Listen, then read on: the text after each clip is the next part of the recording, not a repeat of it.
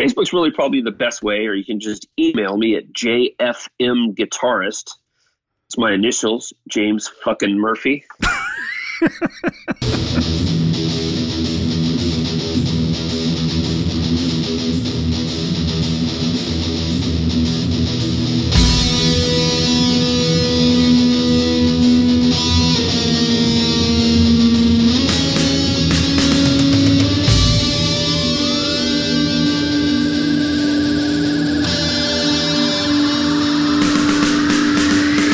Welcome back!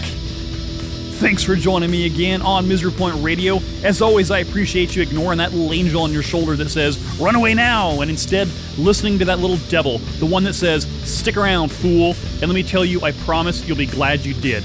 I know I made you wait an extra week for this one, so I'm gonna make it worth your while, because today's guest is one of the most recognizable talents in the metal industry, someone whose stories and experiences can not only provide insight into the history and development of metal as we know it, but also serve as a cornerstone of knowledge and advice. And of course, I'm talking about none other than the one and only Mr. James Murphy. I caught up with James on what turned out to be the 30th anniversary of the release of Spiritual Healing from genre-pioneering Florida band Death, which is considered by many to be a pivotal album in the world of death metal, often being cited as a turning point that marked the transition to which death metal musicians really began to be truly respected and taken seriously as artists. Arguably, of course, but I support that theory. And as much as I said I was not going to go down the often-traveled road of death stories and very personal health issues, James spoke freely and openly about both, providing an in-depth look at his life and his experiences. Of course, we also talked about his role as a producer, session artist, a guest soloist, and we got a surprise announcement, well, surprise to me anyway, about an upcoming project that I'm sure will blow your minds. So, give yourself a little extra time for this one. I know it's long, but really, you don't want to miss out on any of this, I promise you. So, check out this very special double episode and take notes. Many of the answers to your burning questions are, in fact, right here. All right, minions, welcome back to Misery Point Radio. Today we have a very special guest. Some of you might have heard of him. If you haven't heard of him, well, then I'm sorry for your loss. I'm stoked to welcome to the show Mr. James Murphy. James, thank you for taking the time, brother. Definitely appreciate it. No problem, man. Happy to be with you. Yeah, so, I guess it sounds kind of strange to say, what's new, considering you and I don't know each other, but, how's things going? You keeping busy in the studio? I am. I'm pretty busy right now. I have a number of things, on the table at the moment. And include, everything from some mixing, some mastering, and some guest solo recording that I need to do. Oh, cool. Yeah, well, I love that. And we'll talk about guest solos as well. That's kind of a cool thing. So you're staying busy enough to pay the rent, it sounds like, anyways. Yeah. That's the idea. I have cut back on the amount of work that I have taken on in the last almost about 2 years because I started having a particular health issue. I actually took care of it a year ago, finally. I started having some digestive issues, problems with my gallbladder. And almost exactly a year ago, it was a year ago, just a couple of days back, I was in surgery. Oh, good times. To have it removed. So, yeah, but that thing caused me problems for 2 years prior. And all during struggling with all these problems, I was also, developing my first serious relationship in a long time. And now, she's here. She lives with me now, and we're engaged. And yeah, congratulations, by the way. Yeah, thanks. Yeah. Thanks. Well, your medical problems just, you're just getting hit with that shit hammer, aren't you? I have been. I wouldn't say that I'm being hit with it real hard right now.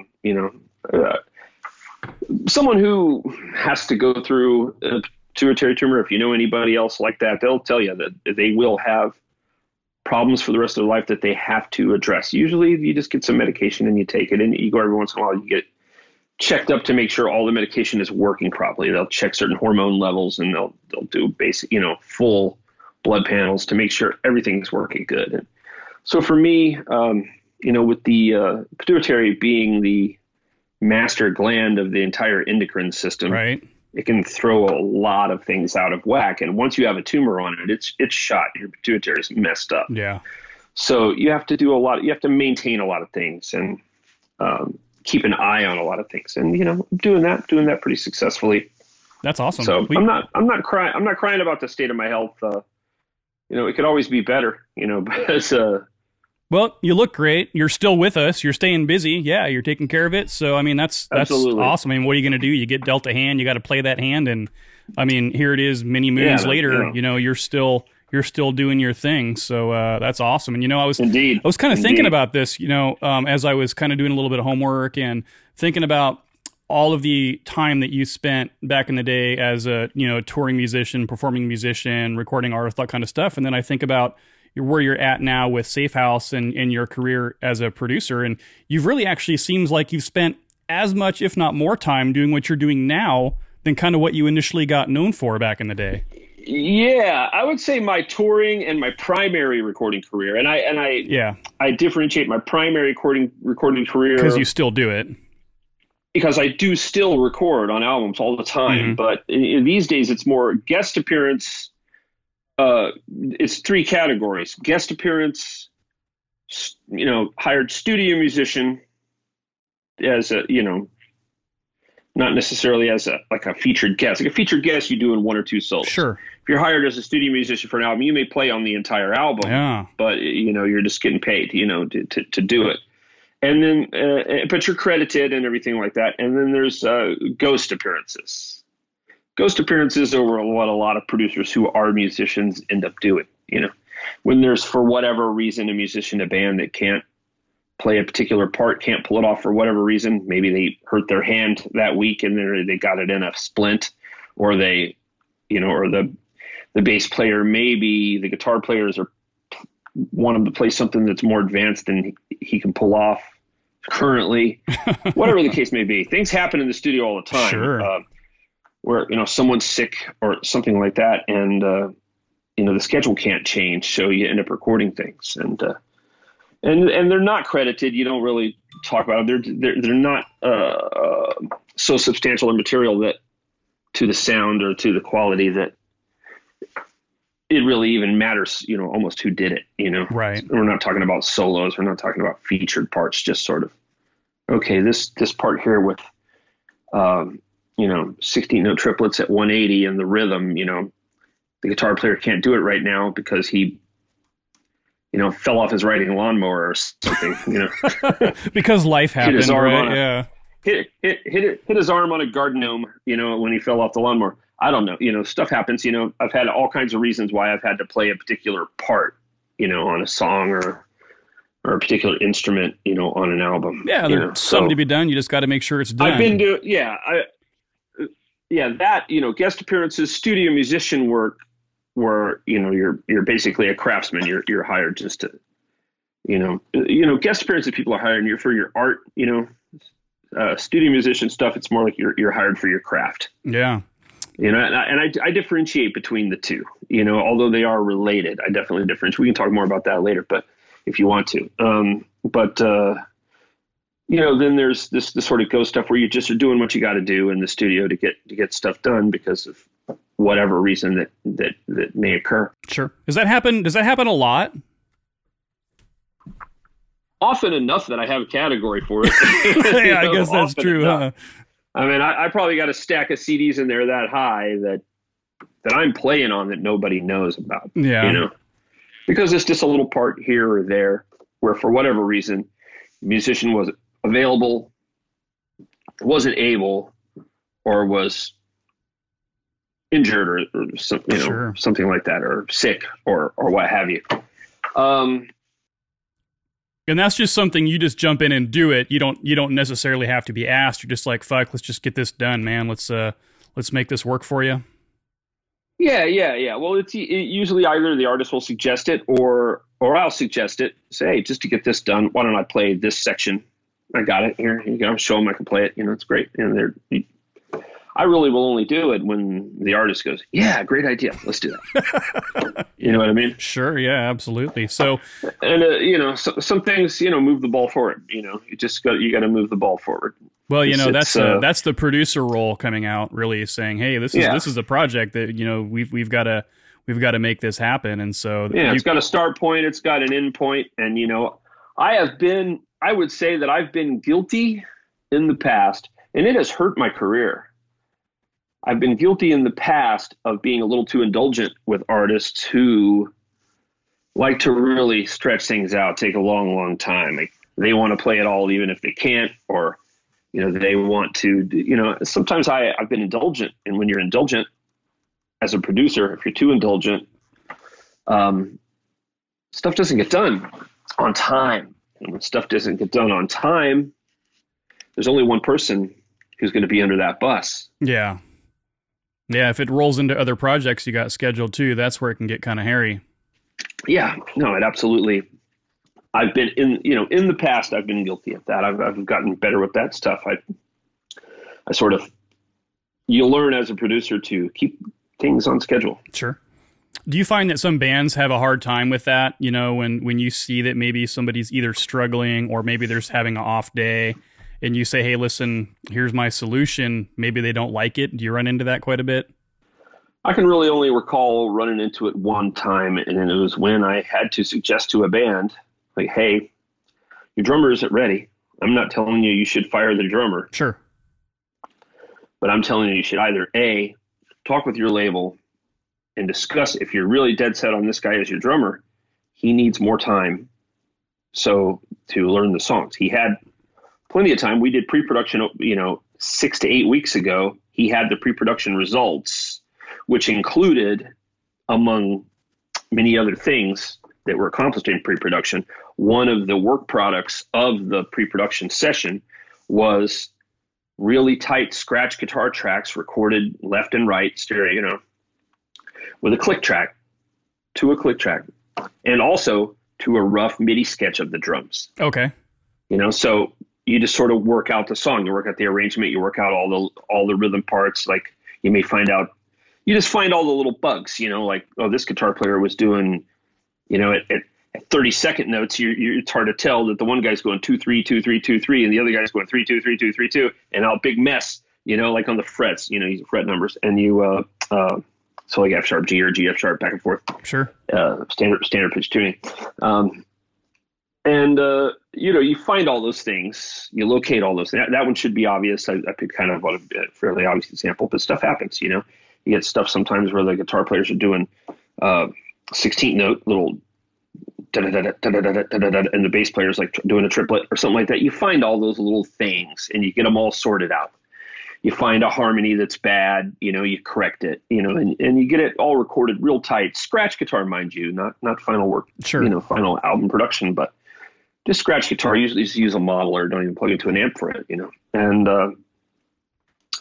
a click track, and perhaps a nice MIDI skeleton, which usually have the drummer on hand, and we just tap it out, because we're just working real quick, pre-production, just getting through the songs, making sure everything is cool in the songs. And, you do that and you give that, and as part of, like I said, part of the work product is those click tracks, and a drummer has those for like 6 to 8 weeks out to practice, to not only be practicing the songs with the band, with all the things that were discovered, messed up, that they now know to practice and work on. The drummer himself can also just practice on his own. Yeah. Just throw that in his cans or over the PA in the rehearsal room, and, at home with headphones and an electronic kit or whatever they have at home, driving down the road, listening in the car and air drumming, whatever, That's what drummers usually do, and they usually come in really, really super, super prepared when they work with me, because I give them all the tools to be super ready to record the song. Yeah, no surprises. And after 6 to 8 weeks of having that, if you show up in the studio and you still cannot play the songs worth crap, that's when you need to have a discussion, and one of a couple of things needs to happen. One, either you need to go back to your label and your management, and you need to discuss about taking another several weeks prior to recording, if it hasn't already been baked in, if the manufacturing time hasn't already been booked by the label, like, oh no, we've booked it, we'll lose money if we lose this slot, we can't, you know, we're already planning, you know, a lot of times at that stage, they're about to record the labels. If there's a label, it's already planning, it's marketing, it's already spending money, it's putting money down to reserve manufacturing time, et cetera, et cetera, et cetera. Yeah. So all kinds of things happen. So that's usually not a realistic option, but it's one, especially one for unsigned bands that are bands whose labels are, you know, are not so on the ball, you know, necessarily. That's a bad thing, I suppose. But sure. But you can do that. You can take more time, give the guy another chance, come back in. It messes everything up. I got to reschedule my whole life. It's a really terrible option. It's terrible for a lot of reasons. My schedule's screwed. The label schedule's probably screwed. Right. All the management's plans are going to go to hell. So I would not say that it is actually really almost ever a viable option, but you got to tell them, hey, you got that choice, which is a very bad and probably will get naysayed by everybody else involved. Yeah. Or we can bring in a ringer. We can bring in a studio musician who will play the drums. Then your drummer will need to learn how to play them for live. Yeah. Or C, you got to replace your drummer. Oh. We can get a studio drummer right now, and you can find a drummer that'll be able to play that, or you find a drummer right now who will be able to play this stuff right now.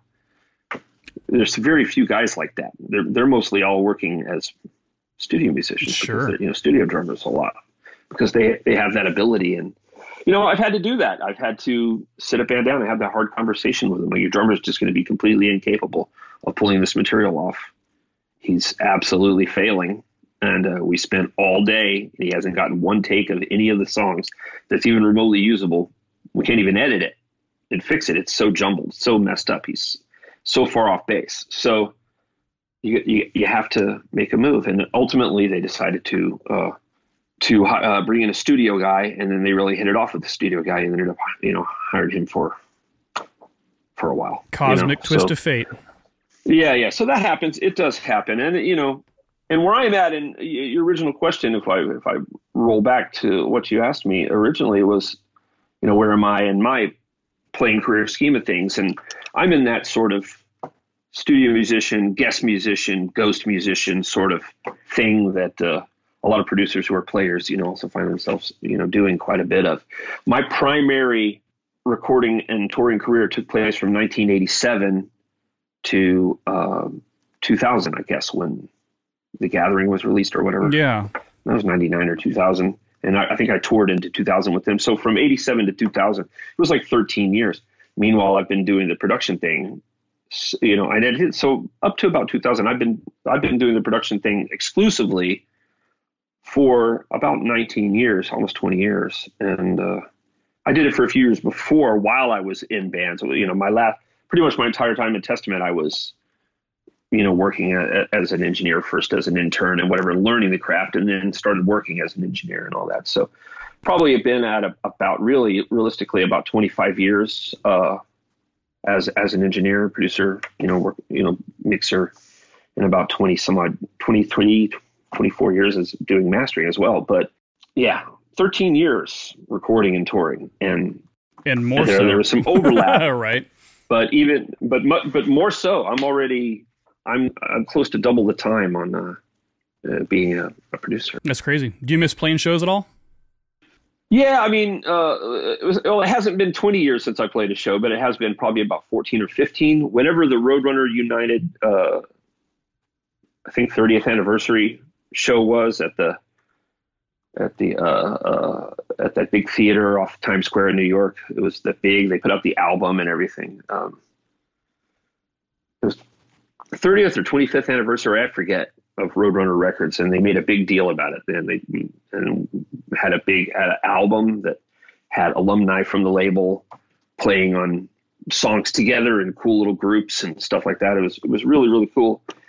And we did a concert for that, and I played that. I played, I think, 3 songs that night. What songs did you play, if you remember? Curse of the Pharaohs, Alice in Hell, Curse of the Pharaohs from Merciful Fate, yeah. Alice in Hell by Annihilator, and Abigail, King Diamond. King Diamond, yeah, awesome. I think like on Alice in Hell, I actually played that with Jeff from Annihilator was Oh man, on guitar. But when I did Curse of the Pharaohs, it was me and Andreas Kisser. Oh, Sepultura, yeah. And when I did Abigail, I think it was me and Dino Cazares. Man, that's just an all-star jam band going on there. Yeah, there's a DVD of it, man. Oh, that's killer. Check it out. It's called Roadrunner United. I'm gonna check that out. Yeah, that sounds awesome.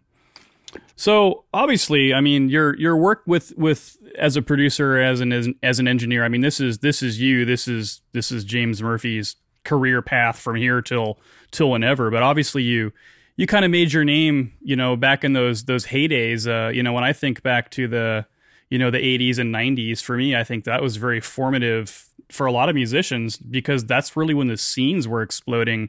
Bay Area thrash and, the Tampa scene, and then the New York hardcore scene. And then, even where I'm from in Seattle, we had, the tail off part of that started going from like metal into more the quote unquote alternative-y kind of stuff. And, bands like Nevermore and Sanctuary and Faustus and all those guys.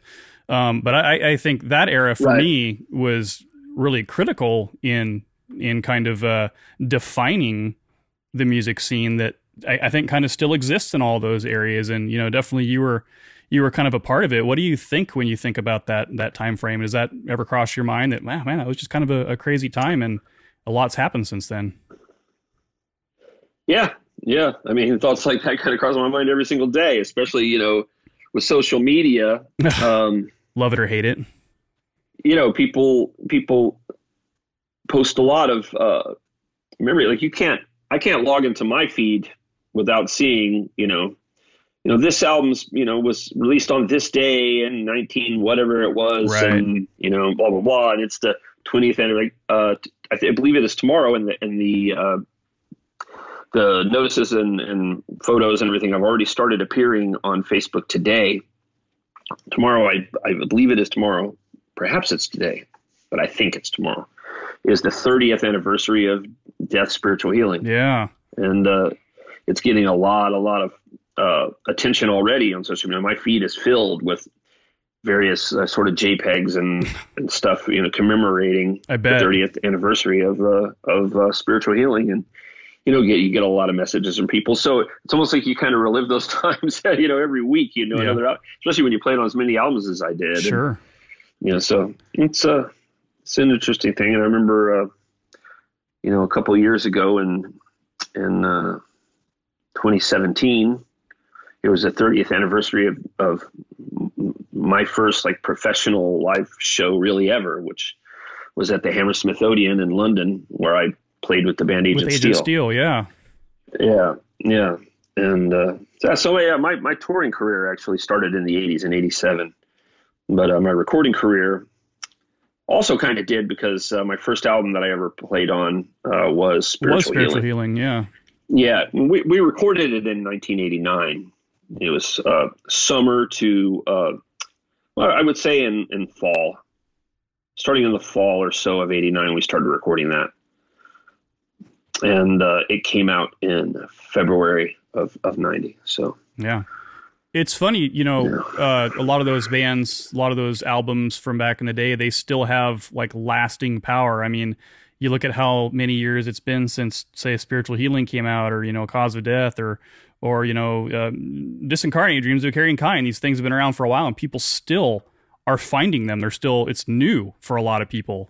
They've just never really gone away. It kind of blows my mind. It's awesome. Yeah. Every time, every time I turn around, a new, I get contacted by fans every day on social media, and sometimes they're guys that are in their 50s that were around back, that were young back when, 30 years ago when these albums started coming out. And, but so often they're really young guys in their teens or early 20s, Yeah. It's just that's pretty cool. A testament to the staying power of some of the OG projects out there.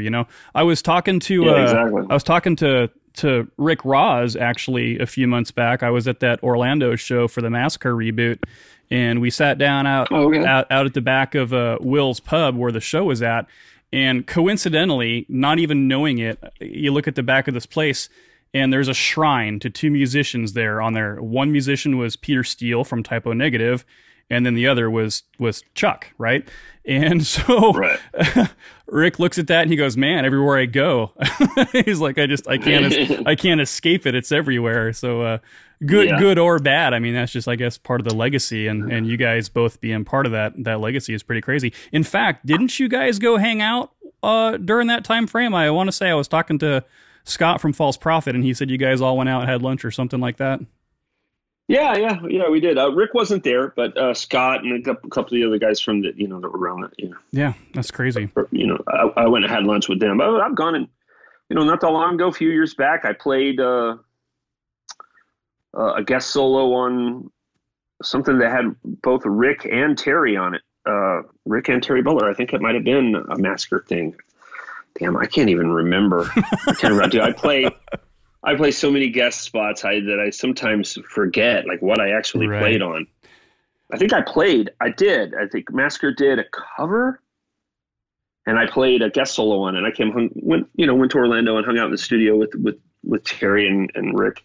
I think Terry picked me up, and I went there and hung out with those guys, and I played a guest solo, and then later on they took me home. That was just a few years back, I suppose. Awesome. Well, you kind of became really known, I think, for a signature sound. Like, there is definitely a James Murphy flavor, if you will, to your solos and your sonic kind of qualities.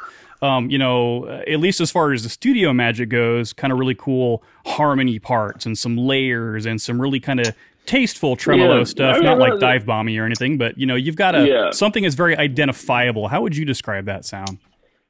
Well, I would say in terms of referring to the harmonies in any way, shape, or form as studio magic, that really is only true in the sense that in order to have those harmonies, I had to overdub. Sure, yeah. And that is obviously you're playing both something tracks you do though. in the studio. But yeah, I often get asked, like, dude, what harmonizer did you use on, Spiritual Healing or whatever? And I just like, this one. Yeah.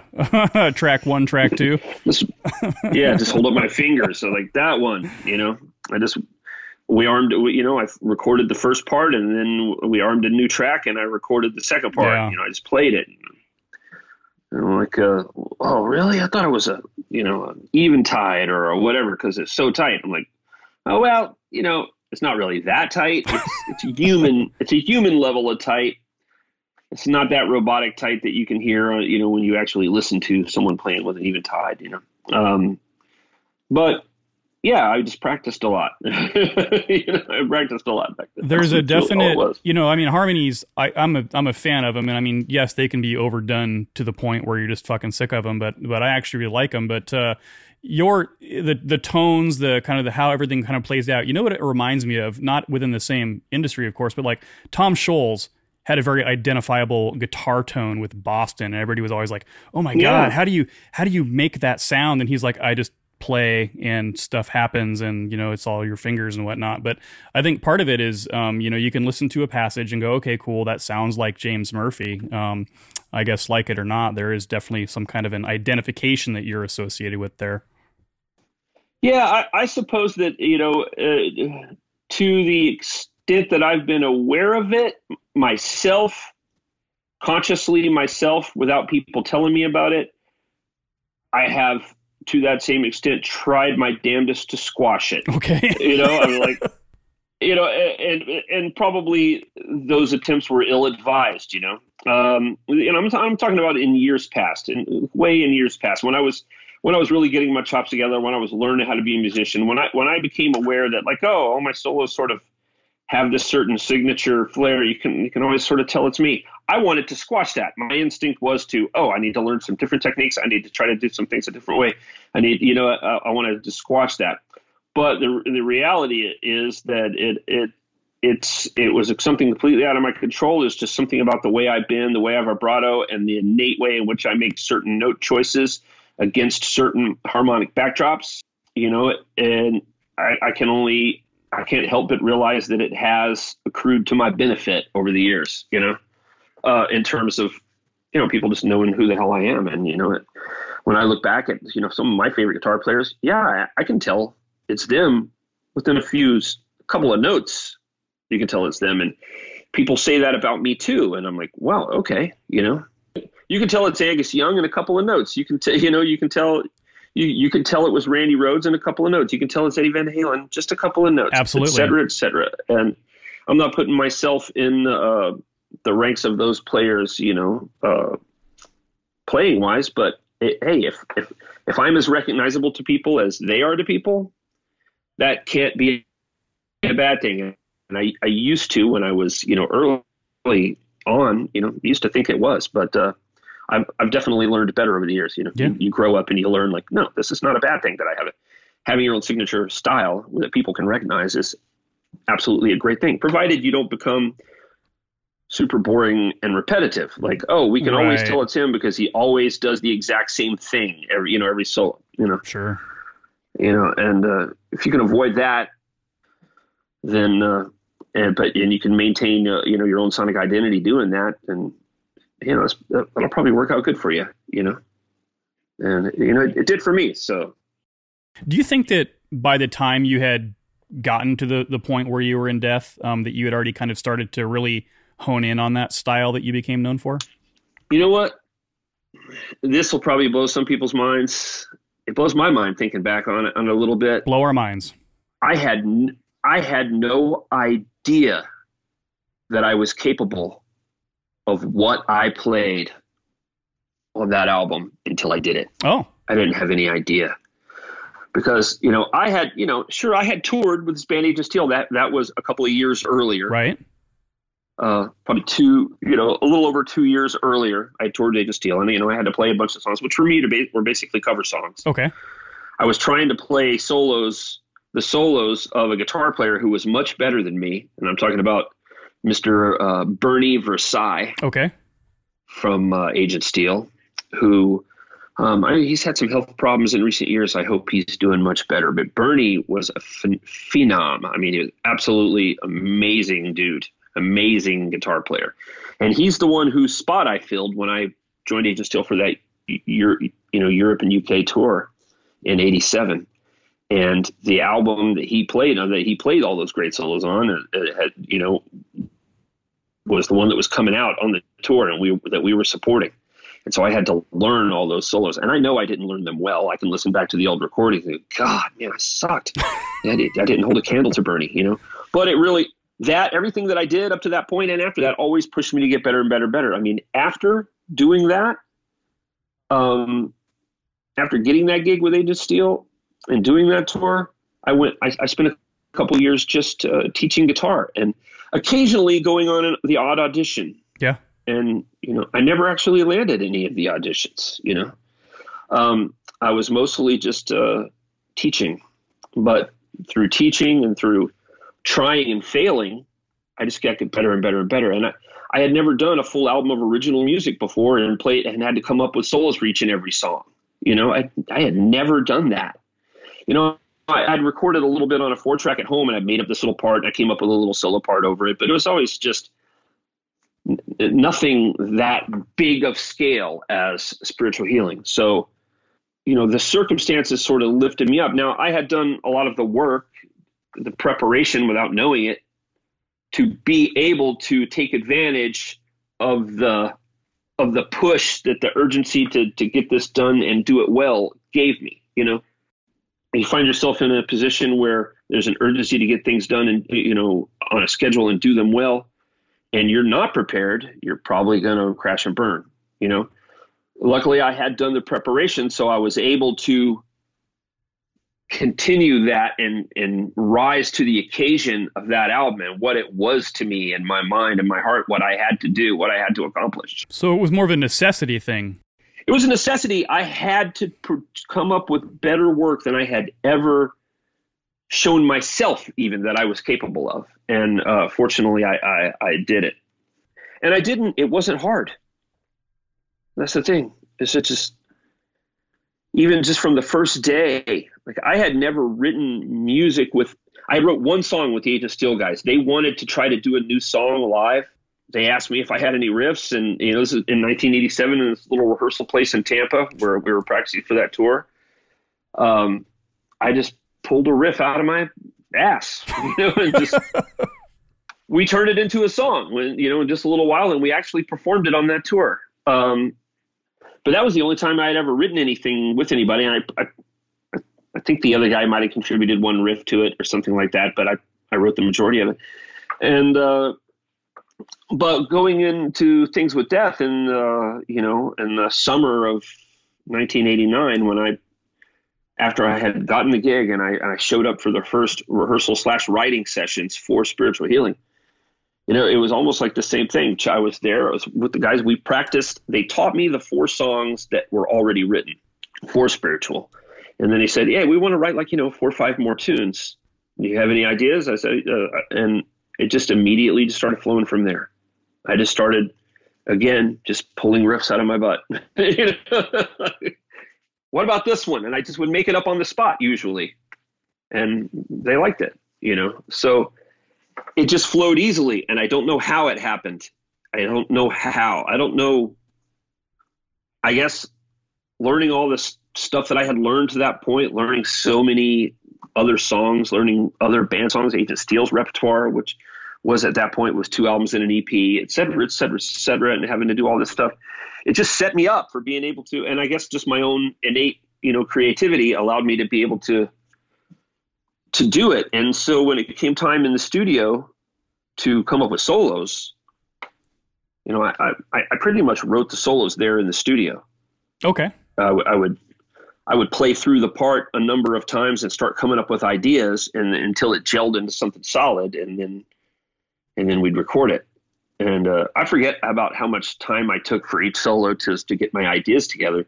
But Scott wouldn't even record me until I had probably played through the solo 20, 30 times. Scott Burns? Gathering ideas. Yeah. Scott Burns, yeah. Gathering ideas. And once I had my ideas together, he wouldn't even stay in the room after a while. He would go out and have himself a little break. And I just operated the 2-inch machine with the big controller of the 2-inch machine. He actually would set it on shuttle for me, so it would just repeat. Constantly just play the part, rewind, play it again, and now I'll try these ideas and put them together, and it just worked. It just worked like that. After each solo, after I said, "Okay, Scott, I'm ready to record it. I got my ideas together," we'd do a couple of takes until I nailed it, and it would be done. And I'd listen back and think, how the hell did I pull that off? Do you map them out like note for note, or is this something that you kind of get a general phrasing idea and you just kind of wing it? No, it's kind of general phrasing idea. Yeah, general phrasing idea. Like sometimes I know, I definitely want to do this melody here. Right. And I'm probably going to want to harmonize it, but I wouldn't work that stuff out in advance. Or exactly how it would fall, I didn't really know, but I would put ideas in order. I like that idea to open it because, a good solo to my mind, and I knew this even back then, possibly because I had read it somewhere, one of my idols saying this, that a good solo is almost like a little story. It has an intro, it builds, it has a lull, like a valley, and then it climbs a mountain, and then it has a crescendo, and then it sails out. You know what I mean? And into the sunset. 3 acts in a catharsis. Yeah, if you can pull that off, you probably got a good solo. So I tried to put together solos in a way that whatever ideas I had when I was just jamming over it, that I would try to take those ideas and order them in a way that they kind of did that. And then as I recorded it, hey, I didn't have it worked out exactly note per note, so whatever little happy accidents happened along the way, like things just flowed together a certain way, or I did something I never did before, but it worked. We just kept all that, of course. Yeah. Awesome. And, so it blew, looking back at it, I'm just like, man, at that point, you got to realize it was 1989 and I had started playing guitar seriously in 1985. Probably in 1983, 84, I knew a couple of open chords on an old acoustic my dad had. But I didn't start learning how to play guitar properly until 1985. Oh. And by 1989, I was in the studio recording that Spiritual Healing, which I still listen back to, and I think, how the hell did I do that? I'd only been playing guitar about 4 years. That's pretty remarkable when you think about it. Yeah, that's a very compressed time frame to go from, point A to point B. And then not only that, but that really kind of became something that you just are now known for, like, forever in the history of ever. Yeah. It was definitely weird. Yeah. Developing kind of, I guess, that signature and that style, and then you moved on from there and went on to, of course, playing Obituary and, Disincarnate and whatnot.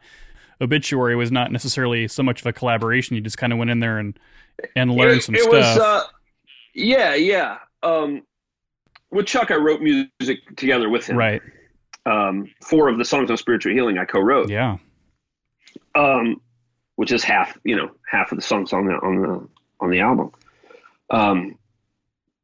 With Cause of Death, those guys already had everything written, right, and pretty well recorded as far instrumentally. John wasn't done with vocals at all, I don't think, but instrumentally it was largely done. I know the bass wasn't quite finished yet.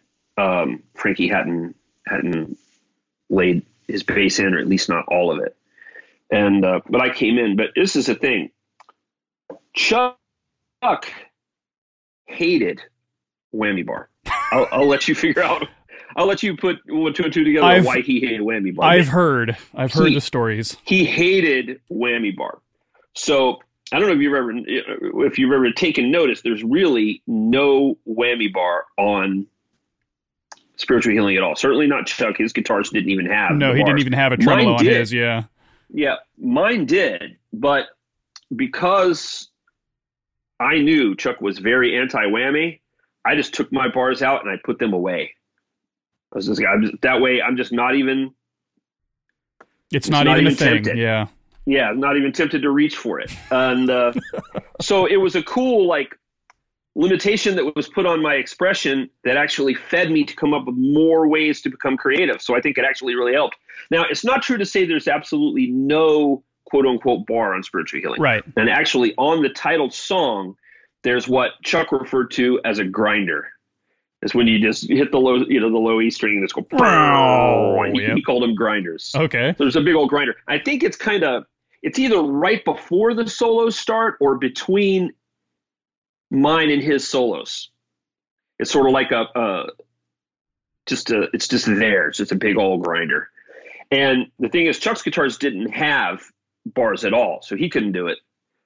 And so he asked me to record it. Oh, dude, you should just do a big old grinder here. I was like, yo, you sure? Because in my mind, I'm like, I thought you hated Whammy Bar. But it worked. It was a good idea, and it really, really worked. But because I had put my bars away, I didn't even know where they were. I had lost track of them. I was like, shit, I don't even have them here at the studio. Scotty went into the tech room there where they worked on things there and grabbed a screwdriver. And I took a Phillips head screwdriver and I stuck it down in the hole where the Whammy Bar would normally screw in, right, or pop in, as the case may be. And I just stuck the screwdriver down in the hole, and it was a little Phillips head screwdriver, and went, so the only Whammy Bar on Spiritual Healing isn't even actually Whammy Bar. It's a Phillips head screwdriver. There you go. There's your exclusive drop for you guys on the secret sauce. Yeah. So to bridge that over to what we were talking about with the difference between doing it with Death and coming in on the Obituary album where everything was written. Yeah, I didn't have the freedom to contribute in that way, but Obituary did not have the objection to Whammy Bar that Chuck had. They were not only very open to it, they were very much predisposed to like it. Yeah. They really thought it was cool. So I was unfettered. I found my bars, I put them back on my guitars, and I used bar. Yeah. In fact, I got to say, probably on that album, it wasn't even one of my guitars. Unfortunately, when I had gotten a couple of guitars while I was in Death through a BC Rich endorsement. Mm-hmm. And unfortunately, Chuck decided to keep those guitars when I left the band. Oh. So I entered Obituary not even owning a guitar. And I contacted BC Rich, and they were a little bit aghast. They were kind of like, "What? He kept them? We gave those to you, man. But it wasn't worth pursuing. They, Sure. They said, it isn't worth the the drama that it could cause. And I said, yeah, you're right. We'll just send you some new guitars.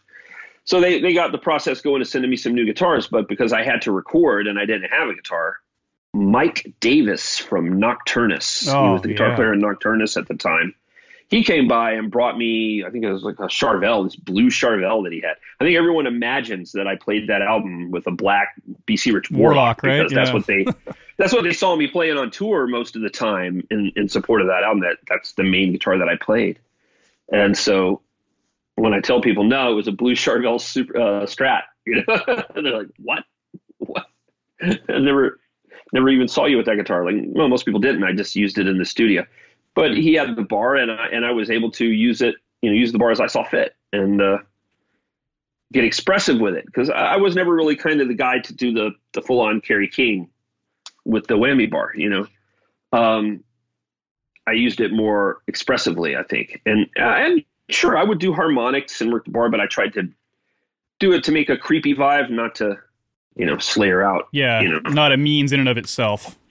Yeah. So I was curious, about that. So did you ever really consider yourself, when you think back, these bands you've played in, an album here, a couple albums there, did you ever really feel like a part of the band as much as you did with Death with other bands? Maybe with Testament or... Well, I mean, there's only 3 bands that I was actually a member of. Well, 4 bands that I've been a member of. I was a member of Death. I was a member of Obituary. I was obviously a member of Disincarnate. Right, of course. And I was a member of Testament. Okay. And, Testament actually lasted the longest. I mean, I was in Testament altogether. I was in Testament over a course of like 6 years, something like that. Three albums. One of them being live, but, Low and Live at the Fillmore and The Gathering. So yeah, I very much felt a part of things with Testament. I wrote some music with Testament. I was, fully a member of the band at the time. Obituary, I would have to say, of all, and obviously I felt like a member of my own band. Of course, this is mine. And I would say Obituary, I felt the least like really secure in, and the reason being was that the day that I joined, they told me, I said, well, the reason why we're looking for a guitar player is because our original guitar player from the first album, Alan West, he just, he's having, I guess he's got a girl. They were having a baby, and he was scared of what was going to happen career-wise. He didn't know whether Obituary was going to be viable economically for him, and he wanted to do the responsible thing and, get a job with money, reliable pay and benefits, et cetera, et cetera. So he went to go do that. And those guys were really bummed about it. He was their bro. He was 100%, their guy.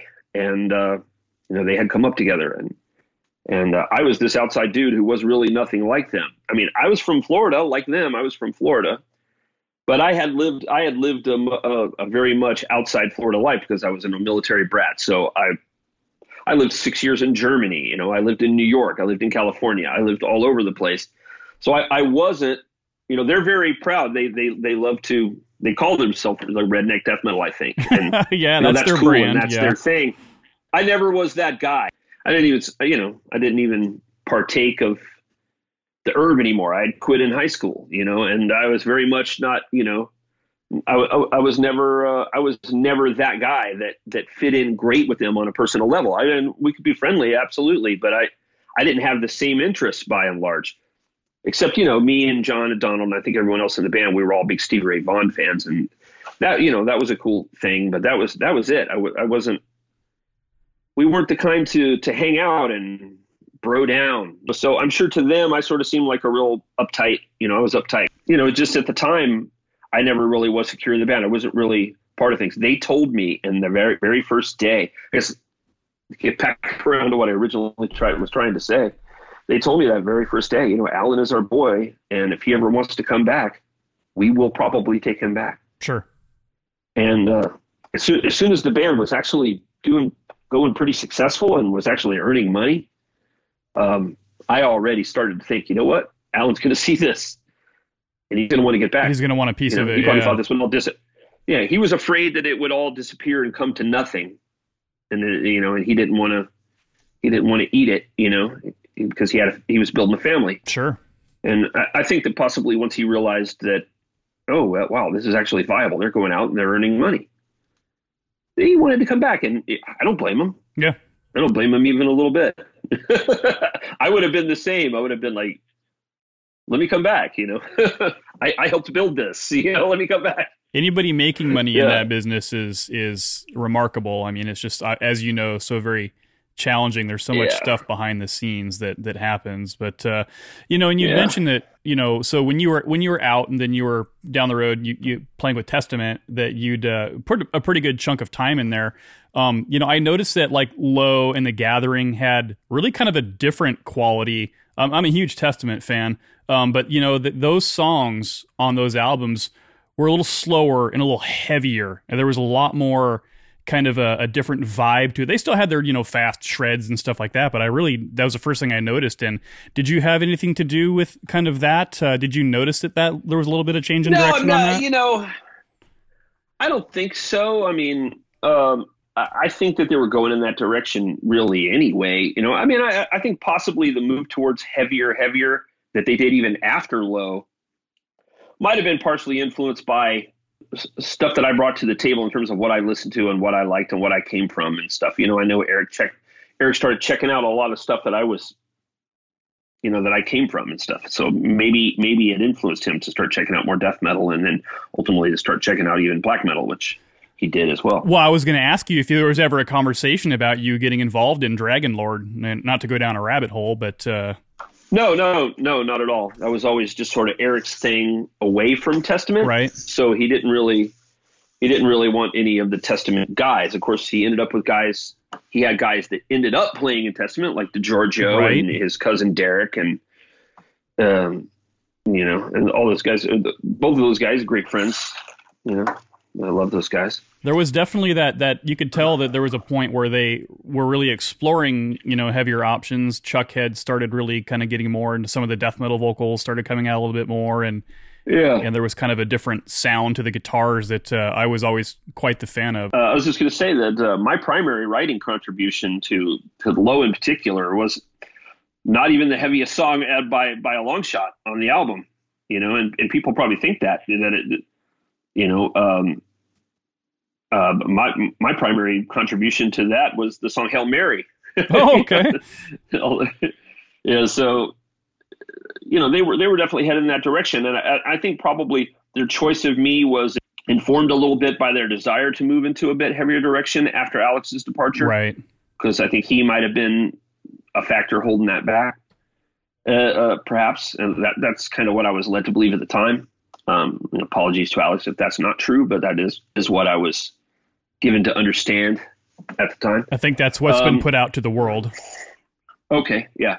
So they wanted to do that. They wanted to move in that direction, and so their choice of me was informed by that. And then, in a sort of knock-on effect, their choice of me then led to more exposure to that kind of stuff because of me. Sure. And more, and just kept and fed it even further. So it was happened in sort of a symbiotic, sort of organic, natural way rather than me driving it. I wasn't driving it. I was a factor. I was part of the engine, but I wasn't the primary motivating factor. Well, you spent a good chunk of time there, so I would like to think that in some capacity your presence was more than just I'm the Alex Skolnick replacement guy. I'm really kind of helping to contribute to the overall sound of this band, and those are two fantastic albums. I heard a story. I don't know if it's true. Maybe you can confirm it or deny it, whichever. But I heard that during the time you were in Testament, you had another studio. It's different than the one you have now. And somebody broke in and burglarized it. Is that true? Yeah, it was towards the end of my time in California, and it was at the end of my time in Testament, because I started becoming sick because of the tumor that I had. Sure. It started really manifesting its side effects very obviously already by 1999. And I had it for a couple more years before it was taken out. But it was already having terrible side effects on me in 99. So bad that I only remember portions of that year, Right. and I don't remember any of the year 2000. Year 2000 is a loss to me. Yeah.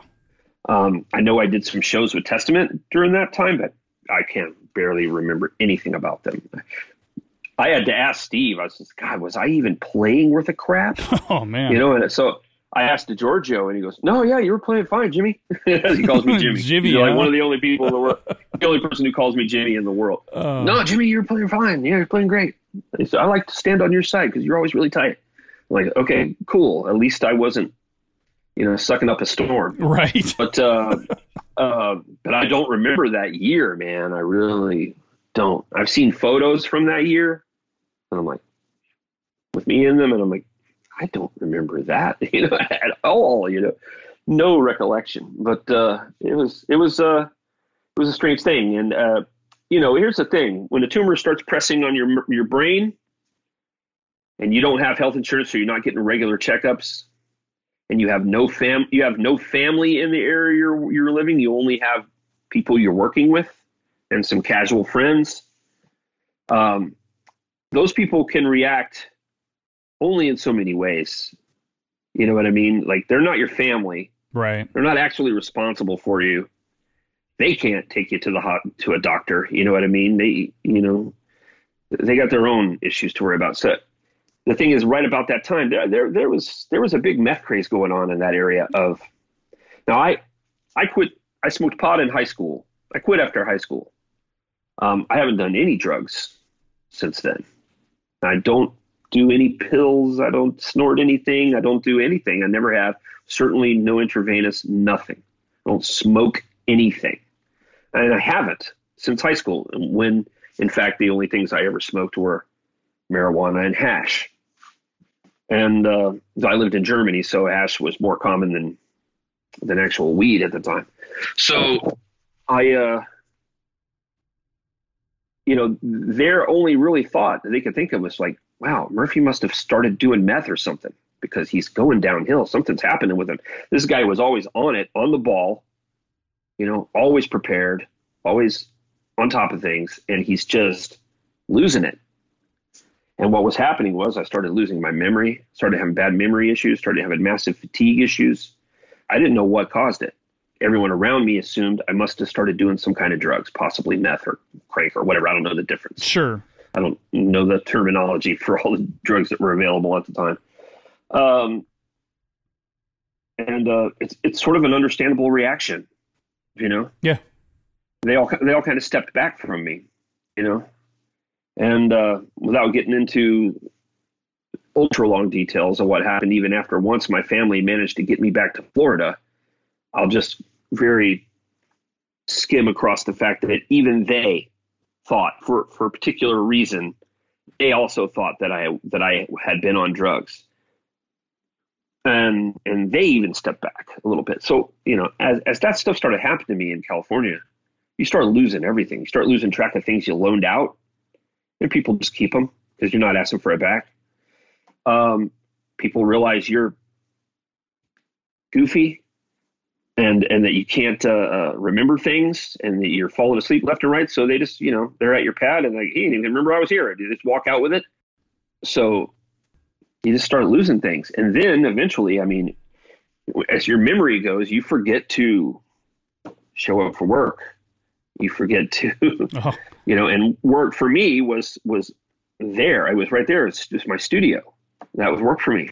But you forget to, you don't answer the door for clients because you're in a half of a coma, in the other room, sleeping, 18 hours a day. And, you lose everything. And eventually, your apartment, your nice loft apartment with all your music gear in it, 30 guitars and this, that, and the other, that hasn't already grown legs and walked off, gets snagged up by your landlord and eventually auctioned off. So, I lost everything because it happened to me so gradually that I didn't even know anything was wrong with me. I was oblivious. I couldn't put two and two together.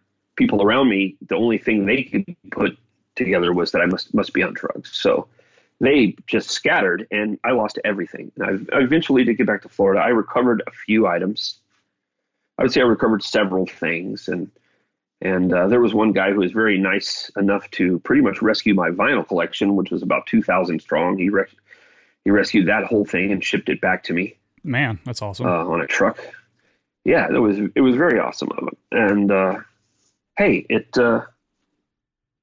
is what it is. I lost, Yeah. You lose everything, and you rebuild, and I rebuilt. Yeah. It's and so it wasn't a matter of somebody just one day broke in and stole all your stuff. This was a process that had been going on for a while. It was a process. Yeah. It was a process. Certain things grew legs and walked away while I still had possession of the loft studio. Right. Everything else went once I lost possession of it. Sure. And at that point, when it became known that there was kind of something else going on, did anybody come back at you and say, "Hey, listen, sorry that I thought the worst about you. Sorry, I jumped to that conclusion." Yeah, lots of apologies, and some very surprisingly, a couple completely unrepentant assholes. Oh. That I had to go after. Oh wow. And I would say fairly successfully with one of them, and with two of them, and not with another, because there was just not enough evidence. But you can only do what you can do. Yeah. Well, you did rebuild, and I was curious if, I don't know, the origin of Safe House production, was it at all tied to that era that you said, now I've got this new space, this is just mine, everything's good? How did you kind of come up with that name for that? Part of it was exactly what you're saying. It's out here. It's in the countryside. It's a residential studio that I've got built out here now. Clients come and they sometimes stay for a week or two, record. And it's definitely safe. I've got lots of family nearby, and lots of various lifelong friends, and I have doctors and stuff now, and so everything's a little, so it's definitely part of what you say. The other part of it is just I've always been a big fan of sort of spy movies, espionage movies, things of that nature. Cool. And they always go back to the safe house after the operation, or if things go sideways, on the cover's blown and things go sideways, they run to the safe house, sort of that. So awesome. Do you have like secret compartments in your studio, or like a trap door you can just drop down the floor if like somebody comes by and you don't want to talk to them? Hit the fucking trap door button and away you go. No, not at all. But it's secluded enough that people don't really just stop by without being. I've never had anyone just stop by unannounced at this location, but in California, I absolutely did. The Jehovah's Witnesses don't stop by and try to save your soul when you're in the middle of a session. Jehovah's Witnesses do. Jehovah's Witnesses do. The quick way to get those people off your back and to get them to go away, and you go, "Oh, hey, brothers, sisters, whatever. You don't want to talk to me. I don't want you to get in trouble. I've been disfellowshipped," and they split. Oh, that's crazy. So tell them that you were disfellowshipped, and they split, and away they go. There you go. That's a life lesson from James Murphy right there. They don't even try to hand you their tracts or anything. They just beat it. That's amazing. So they're not allowed. Yeah, they're not allowed to talk to you if you've been disfellowshipped. My theory then of answering the door either A, in my underwear, or B, with my death metal shirts that have like pentagrams and inverted crosses on them, that doesn't seem to work either. So yeah, I'm gonna have to try yours next time. No. Just tell them you were disfellowshipped. It's the J-Dubs version of being excommunicated from the Catholic Church. Right. Oh, yeah. Amazing. Sorry, So, Speaking of getting back to the studio, then, do you find yourself these days? You brought up the 2-inch tape earlier. I was gonna bring that up again because that's the era that I come from, with the 2-inch apexes and the reels and the big monster boards that these studios used to have. Do you find yourself really just kind of in the digital realm for the most part today? I mean, Pro Tools is obviously a thing, and mixing in the box is obviously a thing. Is that really where you're at home at these days?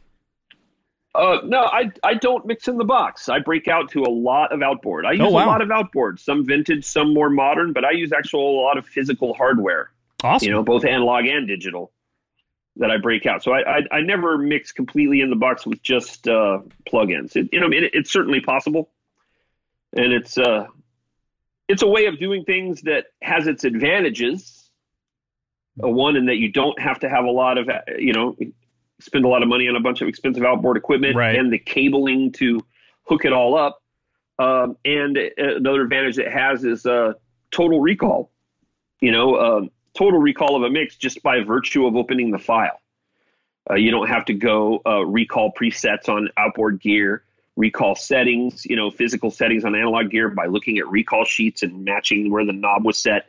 You don't have to do any of that. So that it has its advantages. But I also, obviously I believe that working with a hybrid, sort of setup where you're doing some things in the box, but you're breaking out to a lot of analog gear and even external digital gear also has its advantages, because there's just certain sounds and certain things that you can't get in the box. Yeah.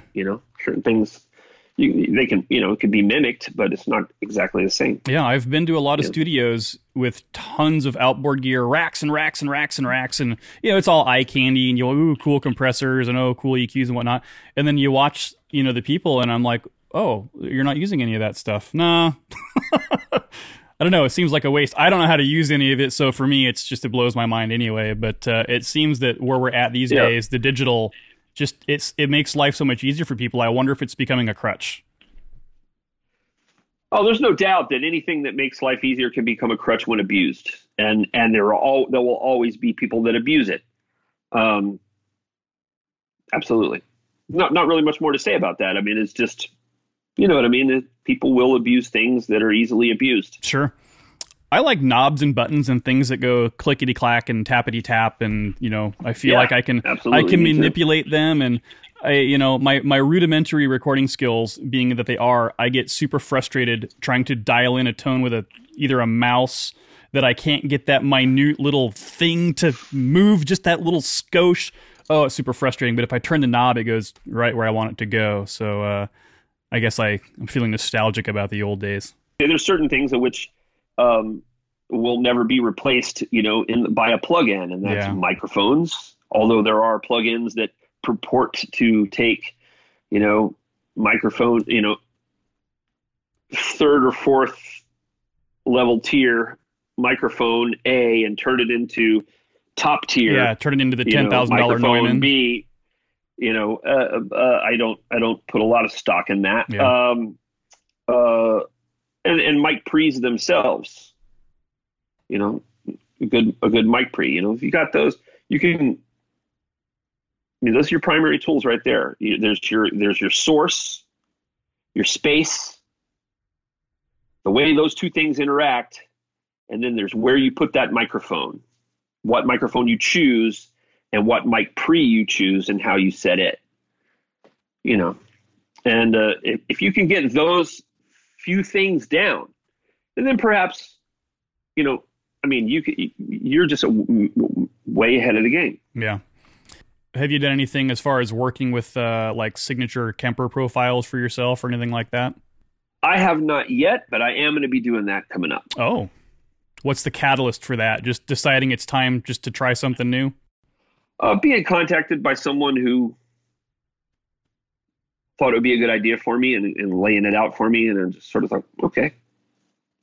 Yeah, because, there's a bazillion amp packs for deathcore and metalcore and slam and this, that, and the other, and, modern metal, blah, blah, blah. There's a bazillion amp packs for that, I want to do something that would be a little bit more skewed towards where I come from, what I bring to the table in that regard. So hopefully we'll see something in the coming months. I don't want to say too much about it. Sure. Don't want to spoil. Don't want to blow it before it happens. Spoil the soup. Yeah. Yeah. Awesome. Exactly. Spoiling the soup. Yeah, I was talking to Jamie King not too long ago, and same thing. He's like, yeah, I recently started doing some of my own profiles, and he's like, it's really kind of changed some timing issues and made things a lot better. And Kempers being what they are, they're such a powerhouse in the industry anymore. It's hard to get away from them. Yeah, well, the bottom line is there's just the economics of it. when it comes to touring, especially when you're, cartage of your gear, or your transportation of your gear is can be a lot of money, especially on fly gigs. So, and there's just the ease at which, you set things up, it's really hard to, it is, like you say, it's hard to escape it. Yeah.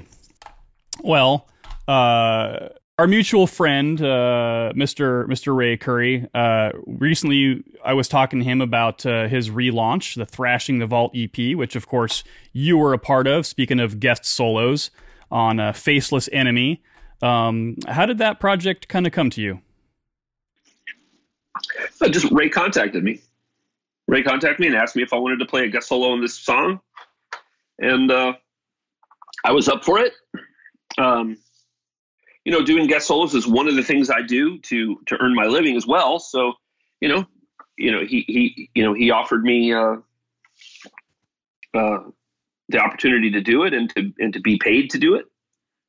And I was very happy to do that, to be able to put bread on my table, ply my craft, and to have fun doing it, and to make someone else happy, Ray and his band, happy with my results, and to then have, the people who listen to that album, enjoy it. It was just a great all around experience. And I even actually put a video on YouTube of me doing that solo. Yeah. I saw it actually. So you can it's there on the interwebs. You can check it out. It is. Go check it out on my YouTube channel. Yeah. Hey, there you go. James Murphy YouTube channel. So that project, when I watched the video, you just sit back with your guitar. Hey, I'm going to video this, and here's what's going through my mind. It was cool to kind of see the work in progress. How many, I guess, I don't know, drafts is the right word. How many versions of that did you do before you finally settled on the one that became immortalized on the album? At that point, I was working exactly as I do now. Exactly as I did when I recorded the solos for Spiritual Healing. I sit there and I play along with the part a few times. I start to get a couple of, some good ideas, and then I take those ideas and I arrange them into a little narrative, tell a little story here. Back to your story, yeah. It's not a story. It's more a story of feelings, the vibe that it gives you rather than actual words. You know what I mean? I'm not being literal. I'm being more figurative when I say story. It's more just about the emotion and vibe and flow of it. But that is what it is, even though I'm speaking, figuratively and there's not actual text. It's a story, and you put it together. So, and a lot of times the initial way I feel is sometimes exactly things will stay right where I first played them, because things work or don't work because of what chord is underneath them, usually, a lot of times. And so you can't just move something arbitrarily somewhere else. The same chord has to sort of be happening. So a lot of times it sort of falls into place really kind of in order, and I might move it around just a little bit, Yeah. Yeah. I noticed that a lot of times, when I would play back in the day, when I would tell myself I was halfway decent, I'd play something out, get a first take out of it, and be like, all right, that's pretty good. Let me go try it again. And then subsequently, I was almost always happier going back to the first couple takes than the 10 or 20 takes down the road. You just overthink it or something. You can absolutely overthink. Yeah, you can overthink big time. And I don't recall that being the case with the Outlier solo. I think it came together really, really quickly for me. I don't remember that Faceless Enemy solo being one that gave me too much trouble. That some solos I just beat myself up over getting them down. And but a lot of times those ones that have just come somewhat easily to me are the best ones, the ones that I like the best years later. And, I still occasionally will, as I'm doing some maintenance on my YouTube channel, will come across that video and I'll watch it occasionally, every few months or so, I'll give that thing a spin, and I still like it every time I listen. Yeah, no, it's great. It's awesome. It's got that little tasteful bit of whammy there in the end of it. And it's, obviously got your signature sound, if you will. So, props on that. It was funny how, because it was done so long ago and then, kind of brought back out. And then, of course, there you are again. Oh, hey, look, this is what happened back in the day. And now it's new again. It's pretty cool. Absolutely. Absolutely. So if you were going to go back on tour, say tomorrow, right? Because, we all know that's going to happen. And you could only bring one amp, one cabinet, one effects board, and one guitar. What are you going to bring with you? One amp, one cabinet, one guitar. Well, the guitar would undoubtedly be your comparisons. My comparison Tat Special. Yeah, okay. I bring one of my comparisons, probably the Tat Special, because it's probably the most versatile. In other words, that I can play for everything that I do. Right. Because it does have. Some of my comparisons, I don't have a bar. Right. I do a lot of bar stuff in my solo playing. So if I could only have one guitar, it would have to be one with a bar. So it would be the Tat Special.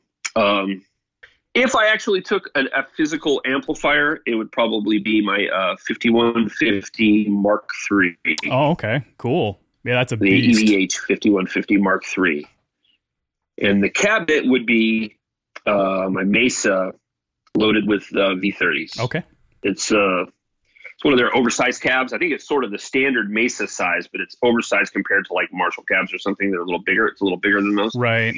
This is a nice straight cab loaded with V30s, and it'd be that in the 5150. Now, if you hadn't asked me specifically what amps I would take, I probably would say I would just take a Kemper. Take the Kemper, yeah. Well, yeah. Because let's compare the weight of the Kemper versus, but I would be playing profiles made with that amp and that cabinet. Right. I would make the profiles myself with that amp and that cabinet. So it's not really cheating. So it would be my sound. Absolutely. It'd be my sound with my 5150 Mark III and my Mesa V30 cab. And if you weren't taking the Kemper and you were going with all your old school gear, what kind of effects are you going to bring with you? Well, the only effect that stayed with me from the very beginning, the very first pedal that I ever bought, I bought it in 1984. Before I even really consider myself having started playing very much. I asked for guitars for Christmas and birthdays from the age of 8. My father would never get me one. My mother could never afford it. My father would just never do it. So I got my first guitar in 1984 when we were living in Germany, and I was what they call an army brat. My dad was in the military, and I was going to school in Germany, but it was an American school, but a bunch of kids just like me, other army brats. And we had our summers. With the summers, the Department of Defense over there ran a dependent youth employment program. So if you were a military dependent youth, you could apply and get assigned a job for the summer and get paid. And I did that, and I saved up all my money. And I think I did that for 2 summers in a row and saved all my money and squirreled it away. And finally, at some point in 1984, I went down to a little music shop in Gießen, a little town nearby where I was living. I was living in a smaller town called Butzbach, and there was a bigger little mid-sized city called Gießen nearby. I took one of the Army-operated buses over there to Gießen, and I walked off the base and went on to what we refer to as the German economy. So I went out off the base. I didn't want to shop at the base. I went to a German store, and I bought myself my very first electric guitar, and I bought myself my very first guitar pedals, my very first guitar pedal, and it was an Ibanez TS9. The Tube Screamer, yeah. And that was, you had an Aria Pro, right? Is that what you bought? The guitar was an Aria? An Aria Pro 2, Aria Pro 2 XX Deluxe. Nice. We've all had Black Flying V with a yellow lightning bolt. Woo! Awesome. And the Tube Screamer. Do you still have that Tube Screamer? Yeah. And that Tube Screamer was the victim of something over the years, and I don't really even remember what happened to it. But I bought Tube Screamers all the time back then. I had very shortly after I bought that Tube Screamer, that was the TS9. They came out with the TS10, like probably the next year, and I bought that. It was my second pedal, TS10, and I do still have that TS10. I got it right there in the next room. And in fact, you can see one of those pictures of me from 1989. The pictures that I took of Chuck sitting on a stool in Morrisound recording Spiritual Healing. And if you look down at his feet, you see a little green box, and that's my TS10. That's your TS10. That's killer. Yeah. And so is that the pedal you take with you then? That's your tour pedal? It's pretty beat up. It's got some problems now. It likes to still works, but it likes to push cables out in the back. And it's not easy to work on because those were done on PCBs and they were, not an easy pedal to work on. But, since then I have a huge Tube Screamer collection. So I would bring some kind of screamer with me, possibly my TS-808 reissue from several years back. I probably bought it a decade ago or something. I don't know. Probably that pedal. Now, if that wouldn't really cover the rest of the effects I would need, because you need a little verb and some delay for solos. You might need a little compression for clean parts. You know what I mean? So I would probably want a compressor. Probably want in addition to the Tube Screamer, I'd want like a compressor. I'd want a delay. I'd want a verb, and I'd want a boost. Which the boost would probably be the Exotic Effects EP booster. I have that, and I love that. And the verb would probably be this off the top of my head would probably be the MXR reverb, the M300, I think it is. Love that guy. And delay. I don't know. Probably get like a Strymon timeline, something like that. Something I could. The bad boy. Yeah. The Strymon timeline. Awesome. I love like the Carbon copy. The MXR MXRs, copy, yeah. that's fantastic. I love a lot of those pedals. But nice. Yeah, but I have a massive pedal collection. I bet. Massive pedal collection. They look good in the studio. I have a bunch of them too, and I just never use them, but they sure look cool, and I get happy faces when I look at them. Like the guitars that I don't play. Yeah, no doubt. Yeah, well, look who I'm talking to. I'm sure your collection far exceeds mine. So awesome. Well, hey, listen, let's get to a couple quick listener questions. And absolutely. From Peter Dixon, who is a fellow GIT student, didn't you go to MI at some point? No, I moved to Atlanta with the intention of attending AIM, which at the time was affiliated. It was considered a sister school. Got it. Of GIT, of MI when it was still called GIT.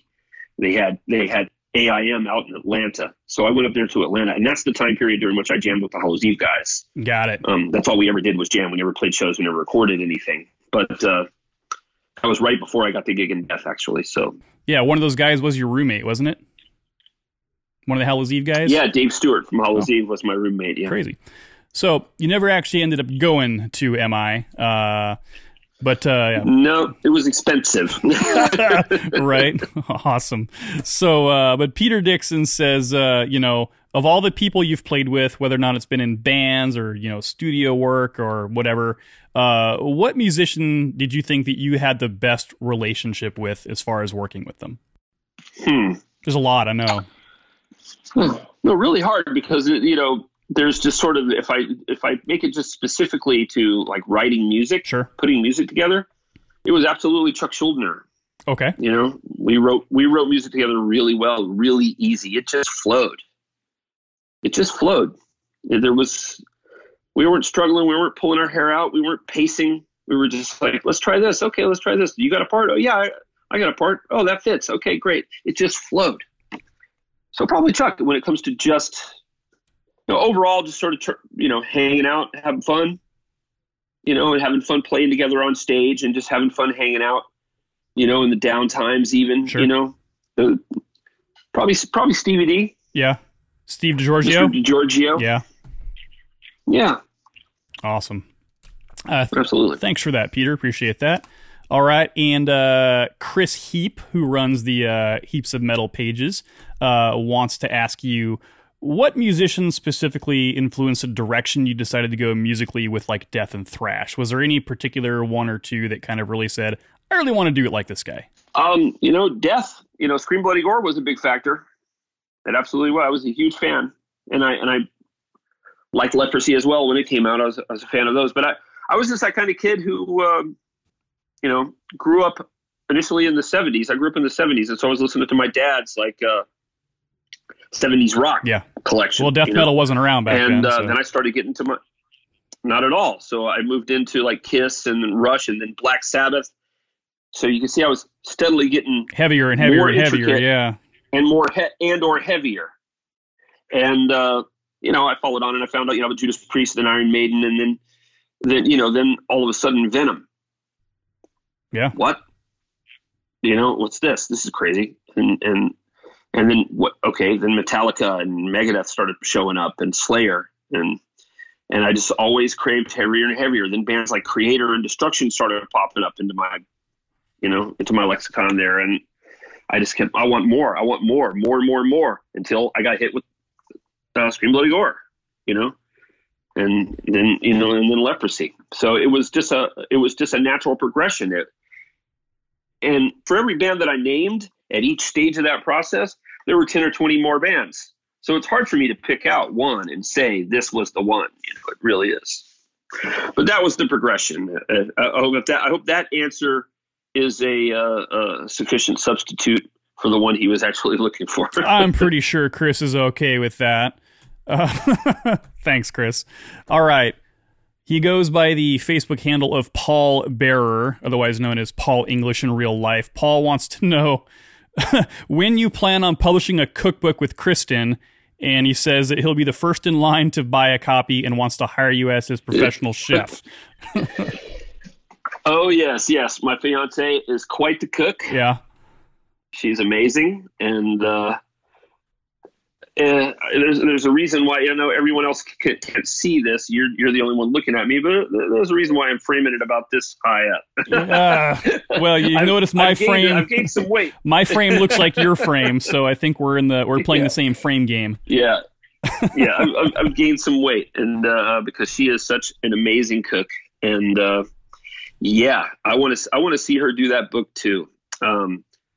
I would only be contributing to one recipe, the buffalo chicken sandwiches, which I'm making tonight very shortly after we get off this interview. Oh, in honor of Paul. Yep. And but Kristen will be happy to hear that that question popped up. Yeah. Because she's, she loves to cook, and she loves when people appreciate it. So buffalo sandwiches for dinner tonight. Cool. One more listener question, and this is from Joe. When you were putting together your 2 solo albums, and between that time and the Disincarnate, how did you decide what would become solo material, and how did you decide what would become Disincarnate material? Well, it was pretty easy. I wrote the Disincarnate album, I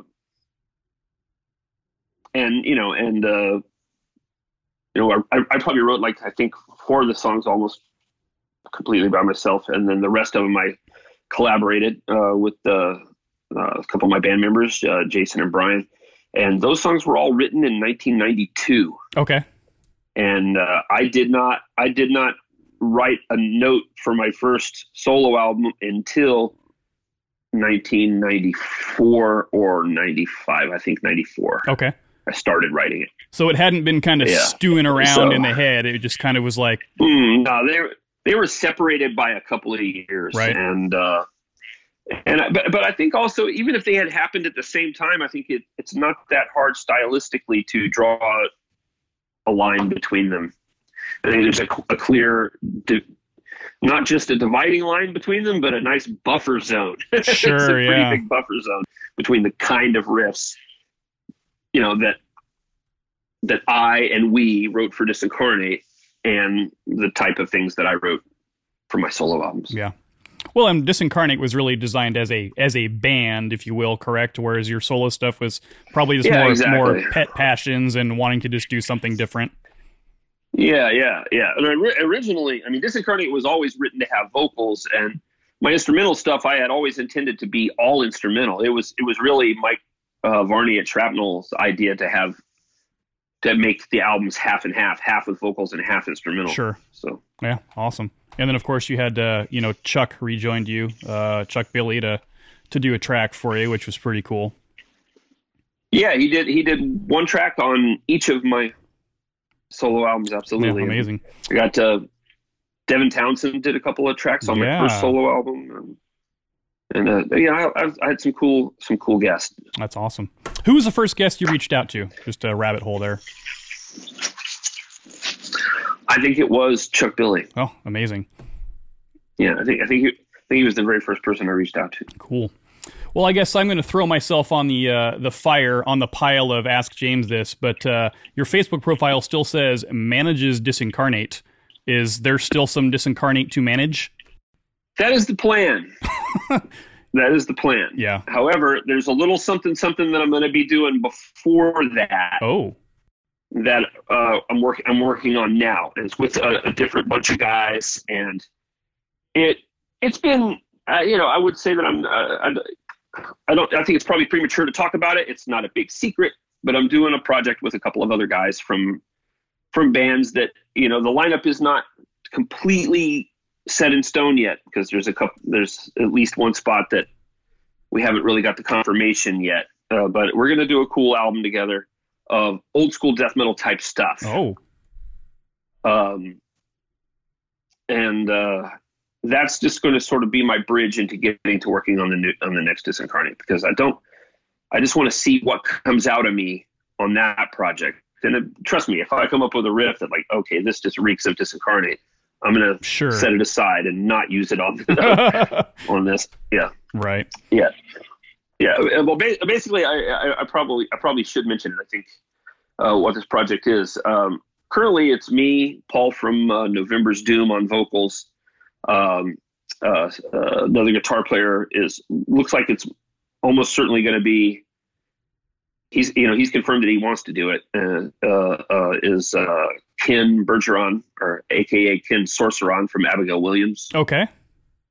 And there's another person who I don't want to mention yet, because there's the drummer who's Larry, who also plays in November's Doom, and there's a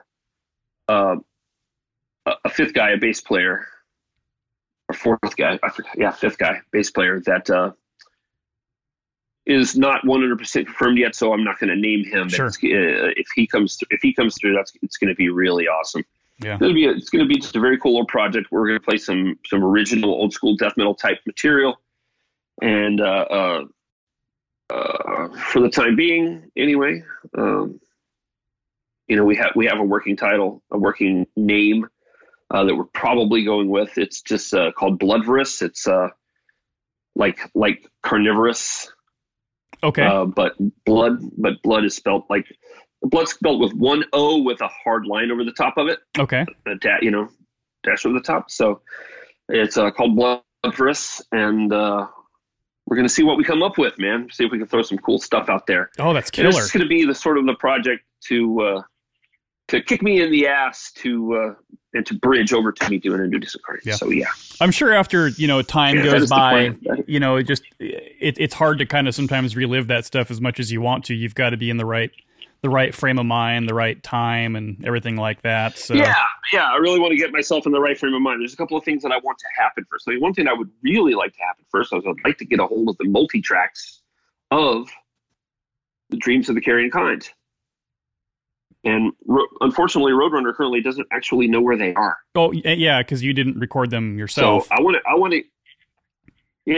to get those tapes. Probably have to bake them a little while and get them transferred over to digital. Yeah.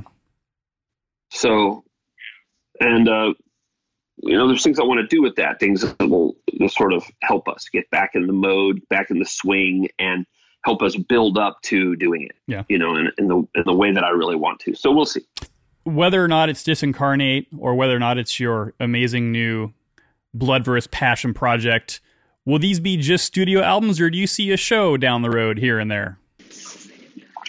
I can absolutely see us doing shows, particularly things like festival runs, and like 70K. Yeah. Oh man, that's just a dream gig right there. I can see us doing that stuff. Do I see us, packing into vans and doing a 30-date, eat shit and die tour? Probably not so much. Yeah. Well, that's a great name for a tour. But we do want to get out there. We would like to get out there and play, but it would probably be more like you would have better luck catching this at a festival than at your local metal bar. Sure. Now, well, never say never. Looks like there's tons of cool stuff. I will definitely never say never. Yeah. So we'll see what happens. Awesome. Well, what's the next project that we can expect to hear from you? What's coming down the road that's going to have your name attached to it that we might hear out there sometime soon? I don't know. Tiwanaku is going to be on Transcending Records. Okay. The new Tiwanaku album is Ed Mowry, who back in the day used to be in I think he was in Nocturnus for a while. Okay. But he's got his own band now called Tiwanaku, Tiwo. I want to say. Oh, good grief! I can't even think of. My apologies, Ed. I am not 100% sure how to spell Tiwanaku. But look for Ed Mowry. Okay. And you will find it. Mowrey. And he's recently signed a deal with Transcending Records, and so that is going to end up out soon. I'm doing a guest solo on that coming up here, and I'm mastering a number of things. So I don't know. I don't know the order that things are coming out. Sure, fair enough. You've got a lot of stuff on the cooker, though, for sure. Yeah, I've got a mix booked with and I hate to admit this, but I got a mix booked with a band from Switzerland that I don't even remember the name of right now. So they're probably not going to be happy with me right now. But some of this is work that comes to me through another producer. So I'll release this episode in Switzerland last, then, just to give you a little extra time. So there you go. There you go. Hey, well, if somebody wants to collaborate with you, or somebody wants to hire you for some guest solos, or somebody wants you to work some amazing mastering guru magic, how do people reach out to you? What's the best way to get you involved in a project? Well, I am available for pre-production, production, engineering, mixing, mastering, guest solos, session guitar work, all of the above, reamping. I'm available for all of that, and you can reach me at my Facebook page. Pretty easy to find. I think it's just facebook.com/James Murphy Producer, I believe. You can also contact me through my studio page, which is set up like an artist page, I guess, on Facebook, and it's called Safe House Production.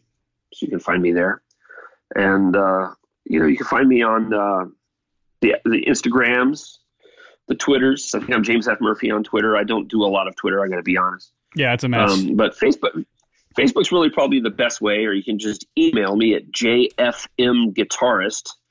It's my initials, James fucking Murphy. Guitarist. Yeah.